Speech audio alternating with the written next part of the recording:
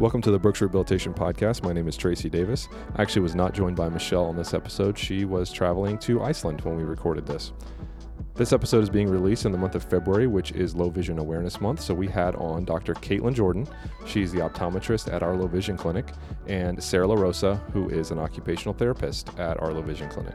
We really got into what low vision is. I'm sure that a lot of us listening are not fully aware of what low vision is and how it differs from your regular optometrist and ophthalmologist, and just making people more aware of what it is and that there is help out there for patients that have low vision, and also how the things that they do affect our patients within the Brooks system. So they have a clinic, an outpatient clinic, but also they get out and about into the rest of our system and help patients that have low vision issues. Before we get into the rest of the episode, I wanted to remind you to please subscribe to the podcast. Our analytics show that most people are listening on Apple Podcasts, and it's very simple to subscribe there. So if you are not subscribed, please consider doing so. And also leave us a review. You can leave us, we'd love a 5-star review, or whatever you decide to leave us, but please leave us a review on whatever podcast platform you're listening to us on. Pretty much any podcast platform you're listening on, you can also subscribe. So we would appreciate you doing those two things for us. Also visit us on social media. We are posting a ton of stuff there: videos, photos, patient stories, employee stories, cool things that are happening within our community through Brooks. You can find us at Brooks Rehab on pretty much any platform: YouTube, Twitter, Facebook, Instagram, LinkedIn.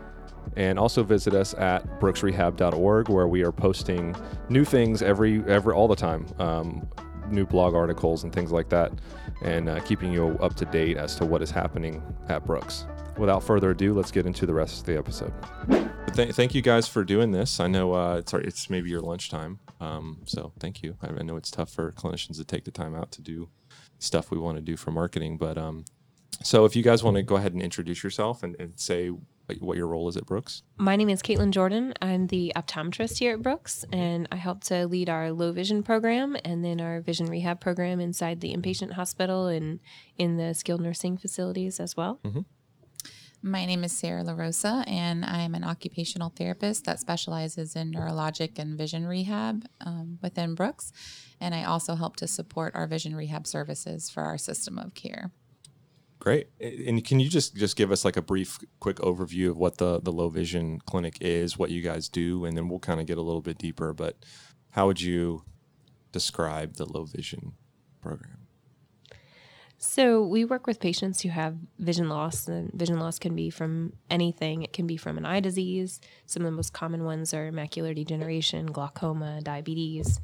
And we also work with patients who have vision loss from neurological changes like a stroke, or it could even be an eye injury, something like that. Anything that causes vision loss. Mm-hmm.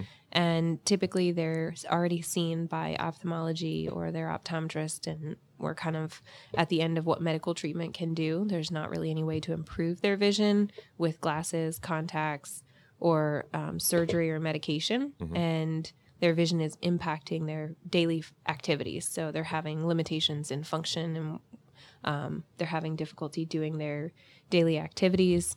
So they're coming to us, and we're working with them to find special tools and strategies, magnifiers, technology, specially prescribed glasses to help them maximize the use of their vision and return to their daily activities, to really allow for the most independence that we can do. Mm-hmm. You have anything to add on?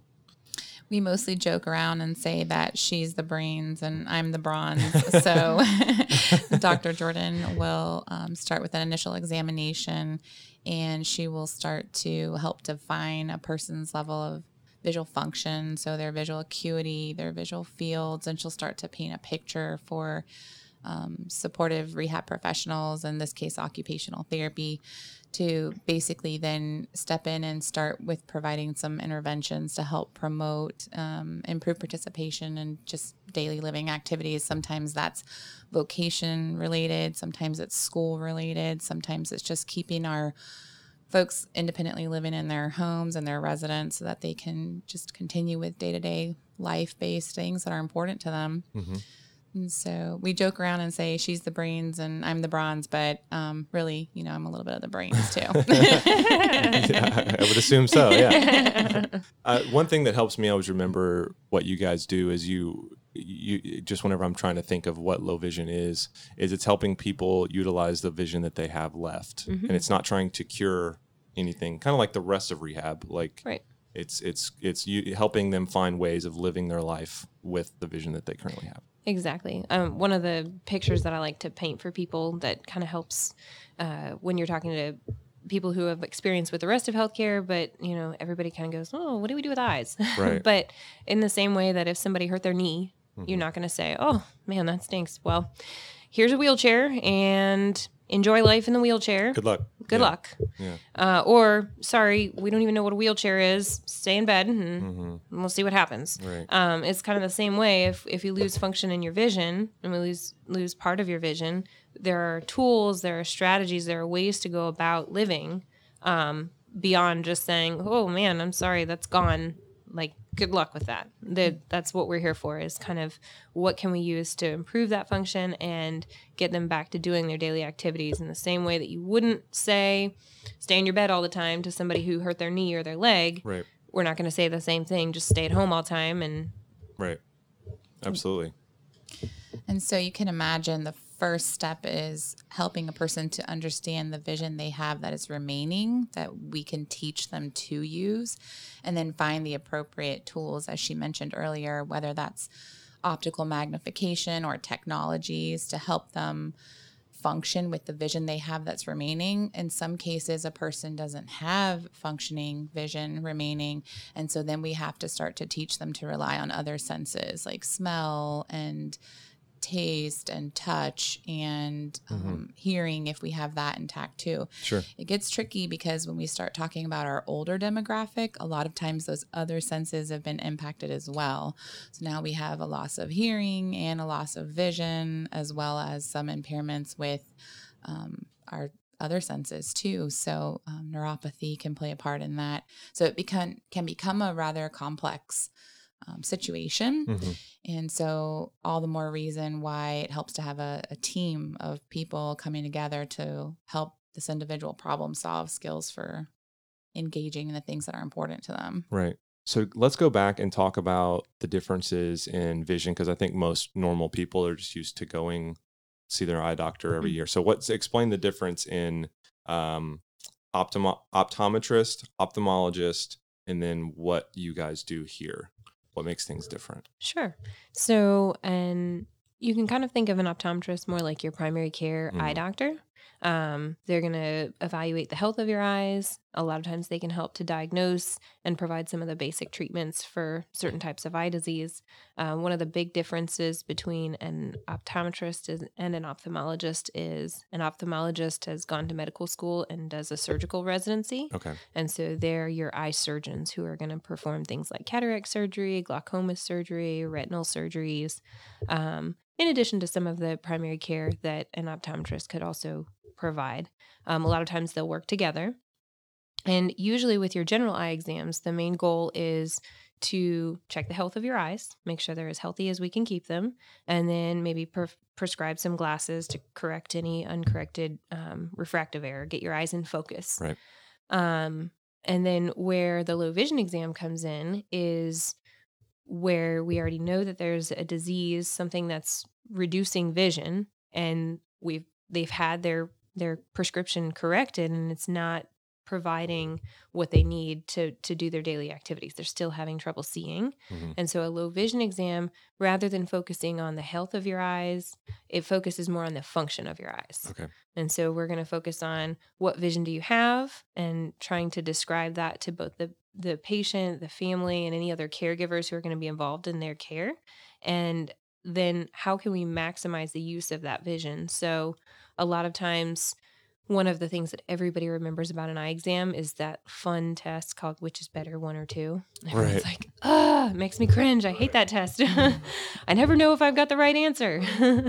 But one of the things that we do in a low vision exam is a different version of that test. It's called a trial frame refraction, where you get a special trial frame that the frame actually moves with the person. So say they have a blind spot and they have to kind of always move their eyes and their head around it.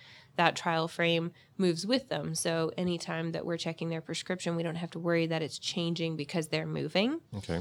And then also, like I said, most people say, I can't tell the difference when you say which is better, one or two. They all look the same. Right. If your vision is already reduced, that gets even harder. So if we show these small differences, people, it all looks the same. We check their prescription and nothing has changed. Mm-hmm. If you do it in a trial frame, you can show bigger changes and eventually hone in on any little small changes that could still give us, if not huge changes in their vision, small improvements.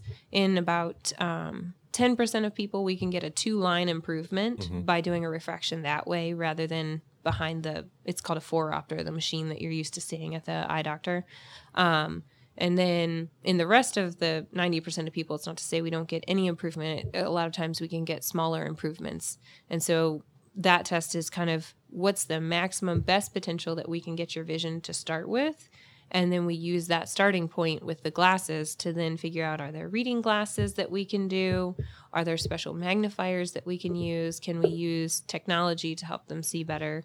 And kind of go from there. Right. So, and you guys, before we get too deep into the rest of it, if you guys accept patients, not just from outside of Brooks coming directly here, but you guys are also working a lot with patients that we already have in other parts of Brooks. And so if there's any other clinicians listening now that want to know, hey, they're saying I have a patient that could definitely benefit from you guys, or they should at least have an exam. How do they do that? How do they go about doing that? So we have a number of procedures set up in place, and Dr. Jordan can help piggyback on this and answer this question along with me. But we do have, I believe it's still active through eBrooks. We have a referral procedure on our MyBrooks. Yeah, the names changed. Get with it. Sorry, Tracy. That's like years of habit. I know. It's ingrained in my head. I know. But on MyBrooks, we have a procedure where we have a referral form. And I believe that's still through It's on the outpatient page. If you go to the Okay. system of care and then outpatient, and you scroll down a little bit on the right-hand side, Okay. there's a low vision referral form. And then if there's anyone from outside of Brooks listening, what's the best? What do they have to get referred to you from their physician or something like that? Or Not usually. So most insurances, you can just send a direct referral because the referral is going to optometry. And so we don't usually need an order from primary care. For some of the HMO insurances that do require pre-authorization, getting the referral from primary care is necessary. But usually if they just regular insurance, Medicare, anything that's not an HMO, you can just fax over a referral to the office, and then we call the patient and get them in to get them scheduled. Okay. That's great. I wanted to get that in there before we got too late later on in the podcast. So tell me, how did you guys get started in this path that you're on? So let's start with you. So Sarah, so whenever most people think of an OT, they don't think of low vision, right? So what was the path for you, and why did you kind of fall into, or I would imagine you chose to land here. So how did that work out? That is a very good question. So I think primarily I was working on our stroke rehab unit in the rehab hospital. Oh, okay. I didn't know that. And worked there for several years. And I was noticing that about 70% or so of the people that I was coming in contact with had some kind of reported visual impairment, or we noticed that they had a visual impairment. Maybe they weren't able to necessarily report it because of other communication barriers or cognitive barriers. And so just in identifying that, I wanted to learn more. So I started to do some research about programs around the country. And really the only program at that time that was available for occupational therapists was the program through the University of Alabama at Birmingham. And it's their low vision rehabilitation, their certification program. And it's a postgraduate program. Okay. So at that time I went back and decided, I can do this. I can work full time here in the hospital and I can go to school.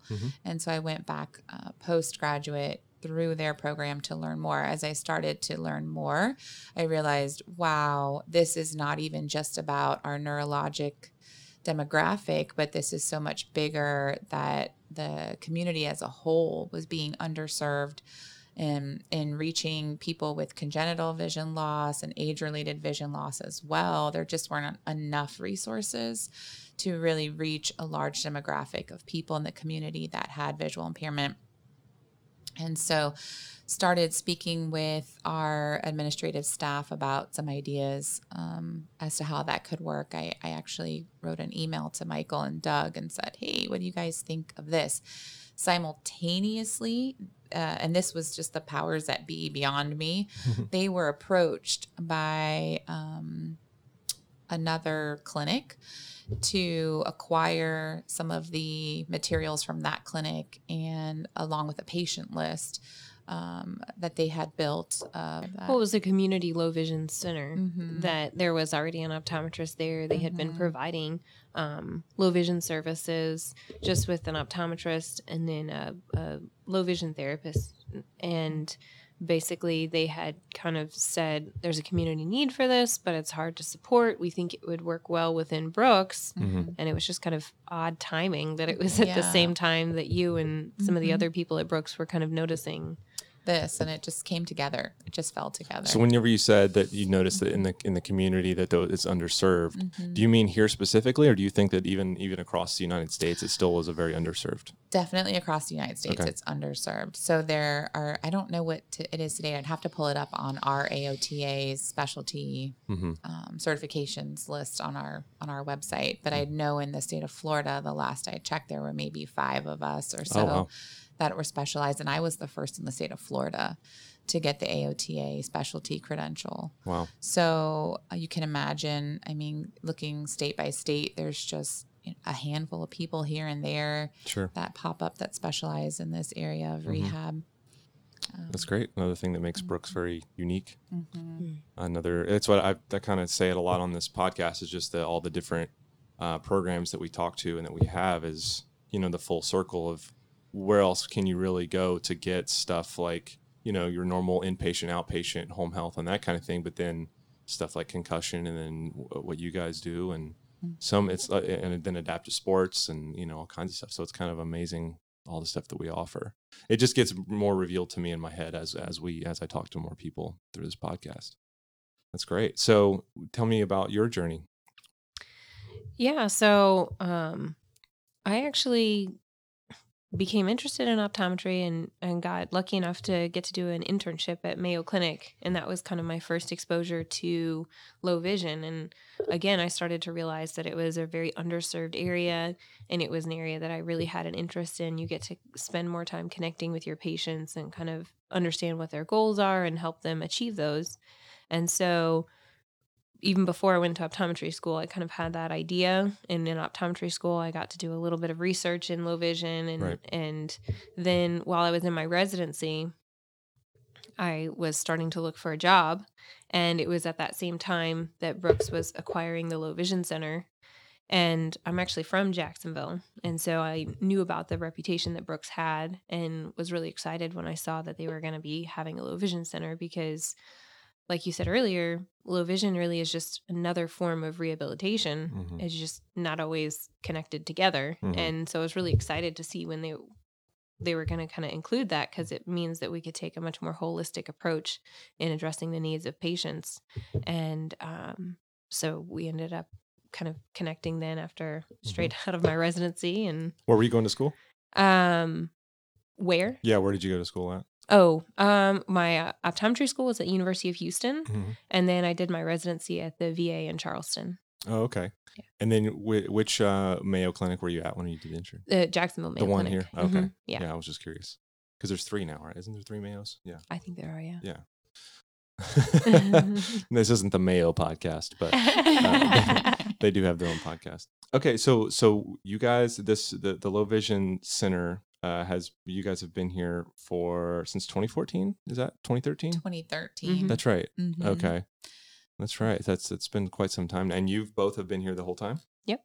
Well, actually, Sarah started first. Yeah. So we saw our first client, April 1st. It was April Fool's Day, 2013. And then when did you start? I started in July.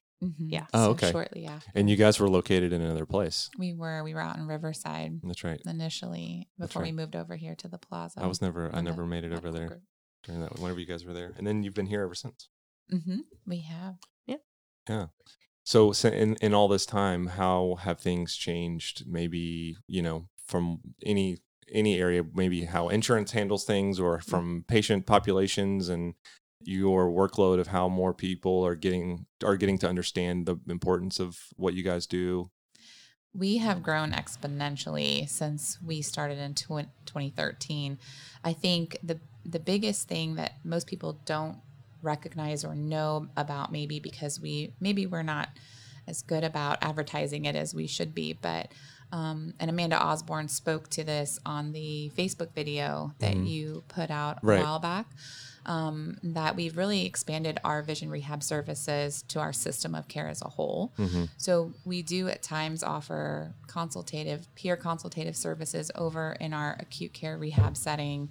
In our inpatient rehab hospital setting, we also provide a support. Dr. Jordan will see clients in that setting as well, and start some early intervention and early recommendations, and partnering with therapy to start helping them better identify newly acquired vision loss or even pre-morbid vision loss that could be impacting their rehab potential and their safety while they're getting up and starting to move again. Because these could be things like the patient maybe hasn't even said that they're having trouble with their vision. Exactly. So is it a lot of just educating our therapists, just to maybe some signs to look out for low vision issues, and then they call you guys in?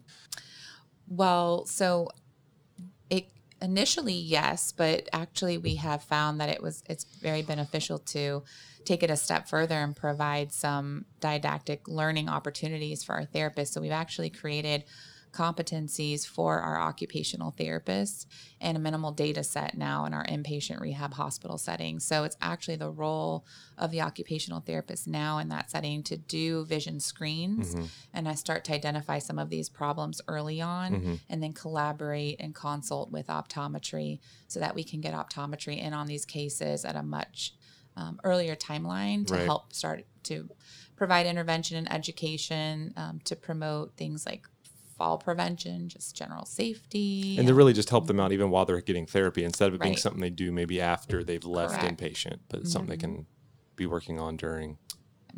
That's great. Absolutely. And then also in our skilled nursing and within aging services, we expanded the vision rehab program. So sure. What is there any tips out there that people should maybe if they have a loved one or something like that, something to look out for? Maybe, I don't know. I'm just trying to think of a way to help,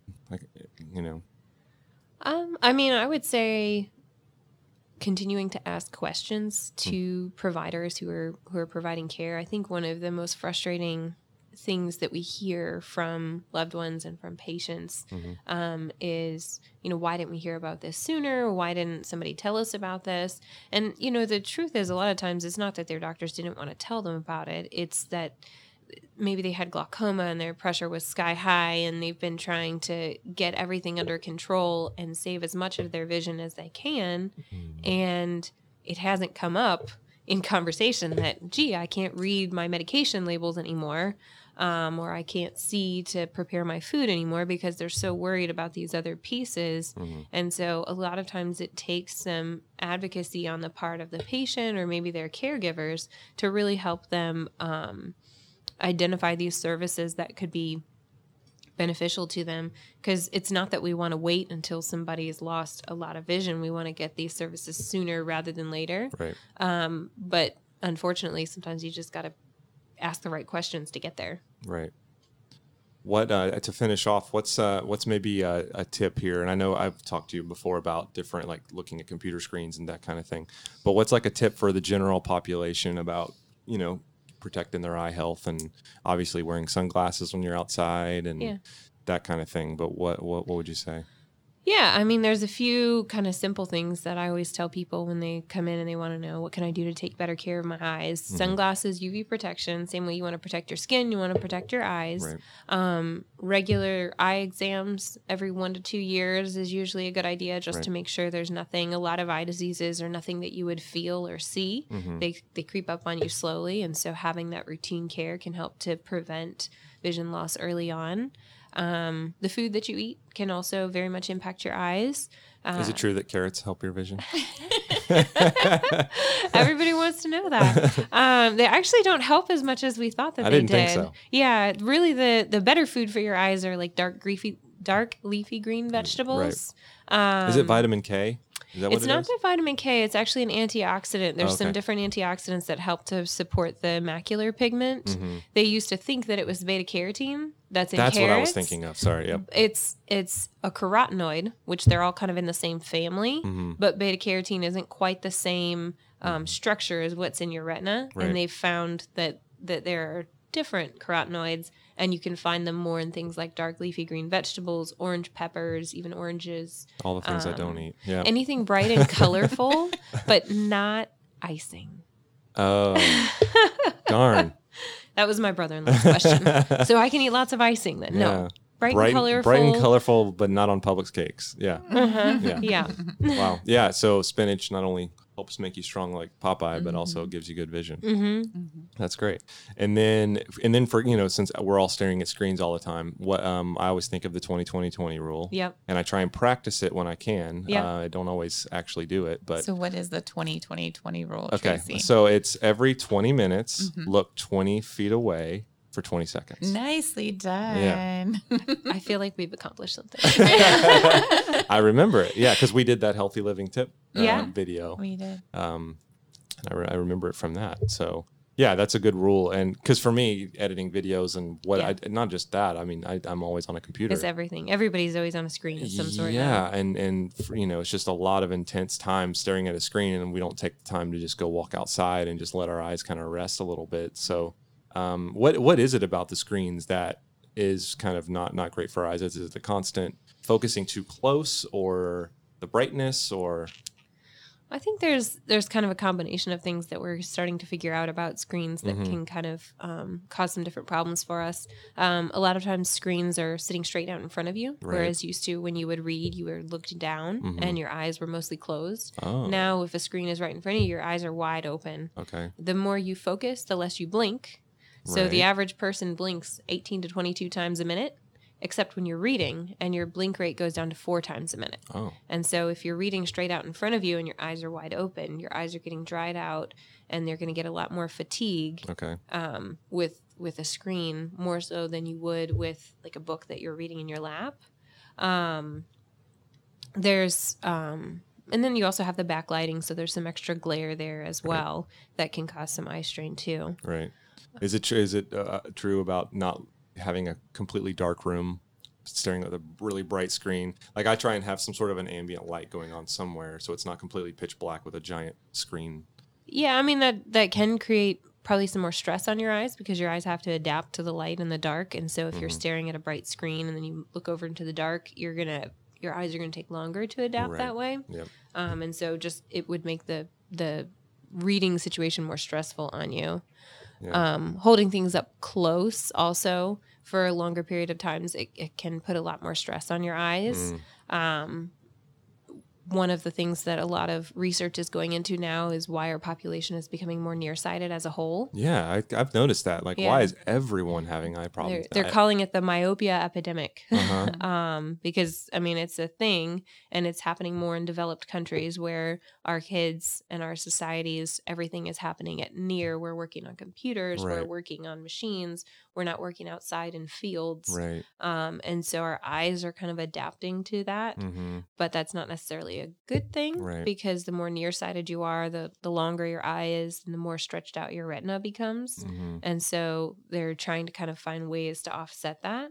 And thoughts are things like the 20-20-20 rule, where you're taking frequent breaks or just taking breaks as you get up can kind of help offset that near demand on your eyes. Right. And maybe switching up some activities to preoccupy your children with things other than a tablet. I was going to ask that. Yeah. That was going to be my next question. That's a big part of that. I think of this generation that's currently coming up. So the iPad came out in 2010. So and it really started hitting culture maybe 2012-ish, whenever you started really seeing iPads around. And now you go in a grocery store and there's a kid in the grocery cart staring at an iPad or a phone or something.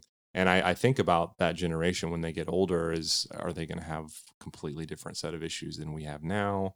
Because people like me, I grew up in the 90s and, the internet was becoming a thing. And then, so now screens have obviously been a big part of my life, but from them, from being infants almost, it's going to be interesting to see how that changes culture. And maybe it'll be great for the eye industry, but not necessarily for people's eyes.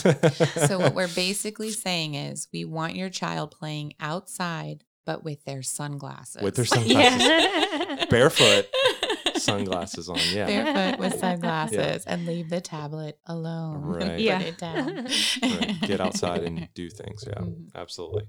Well, I think that's all I had. Is there anything else you guys want to say? If let's imagine we have 100 million people listening to this podcast, which we don't, but if you did, what would you want to say to them about anything low vision related? So I think it's really important to understand that we understand it's not always feasible for every person that's within our system of care or every person who learns about our program to have the opportunity to be a part of our program. But that doesn't mean that we're still not here as a community resource.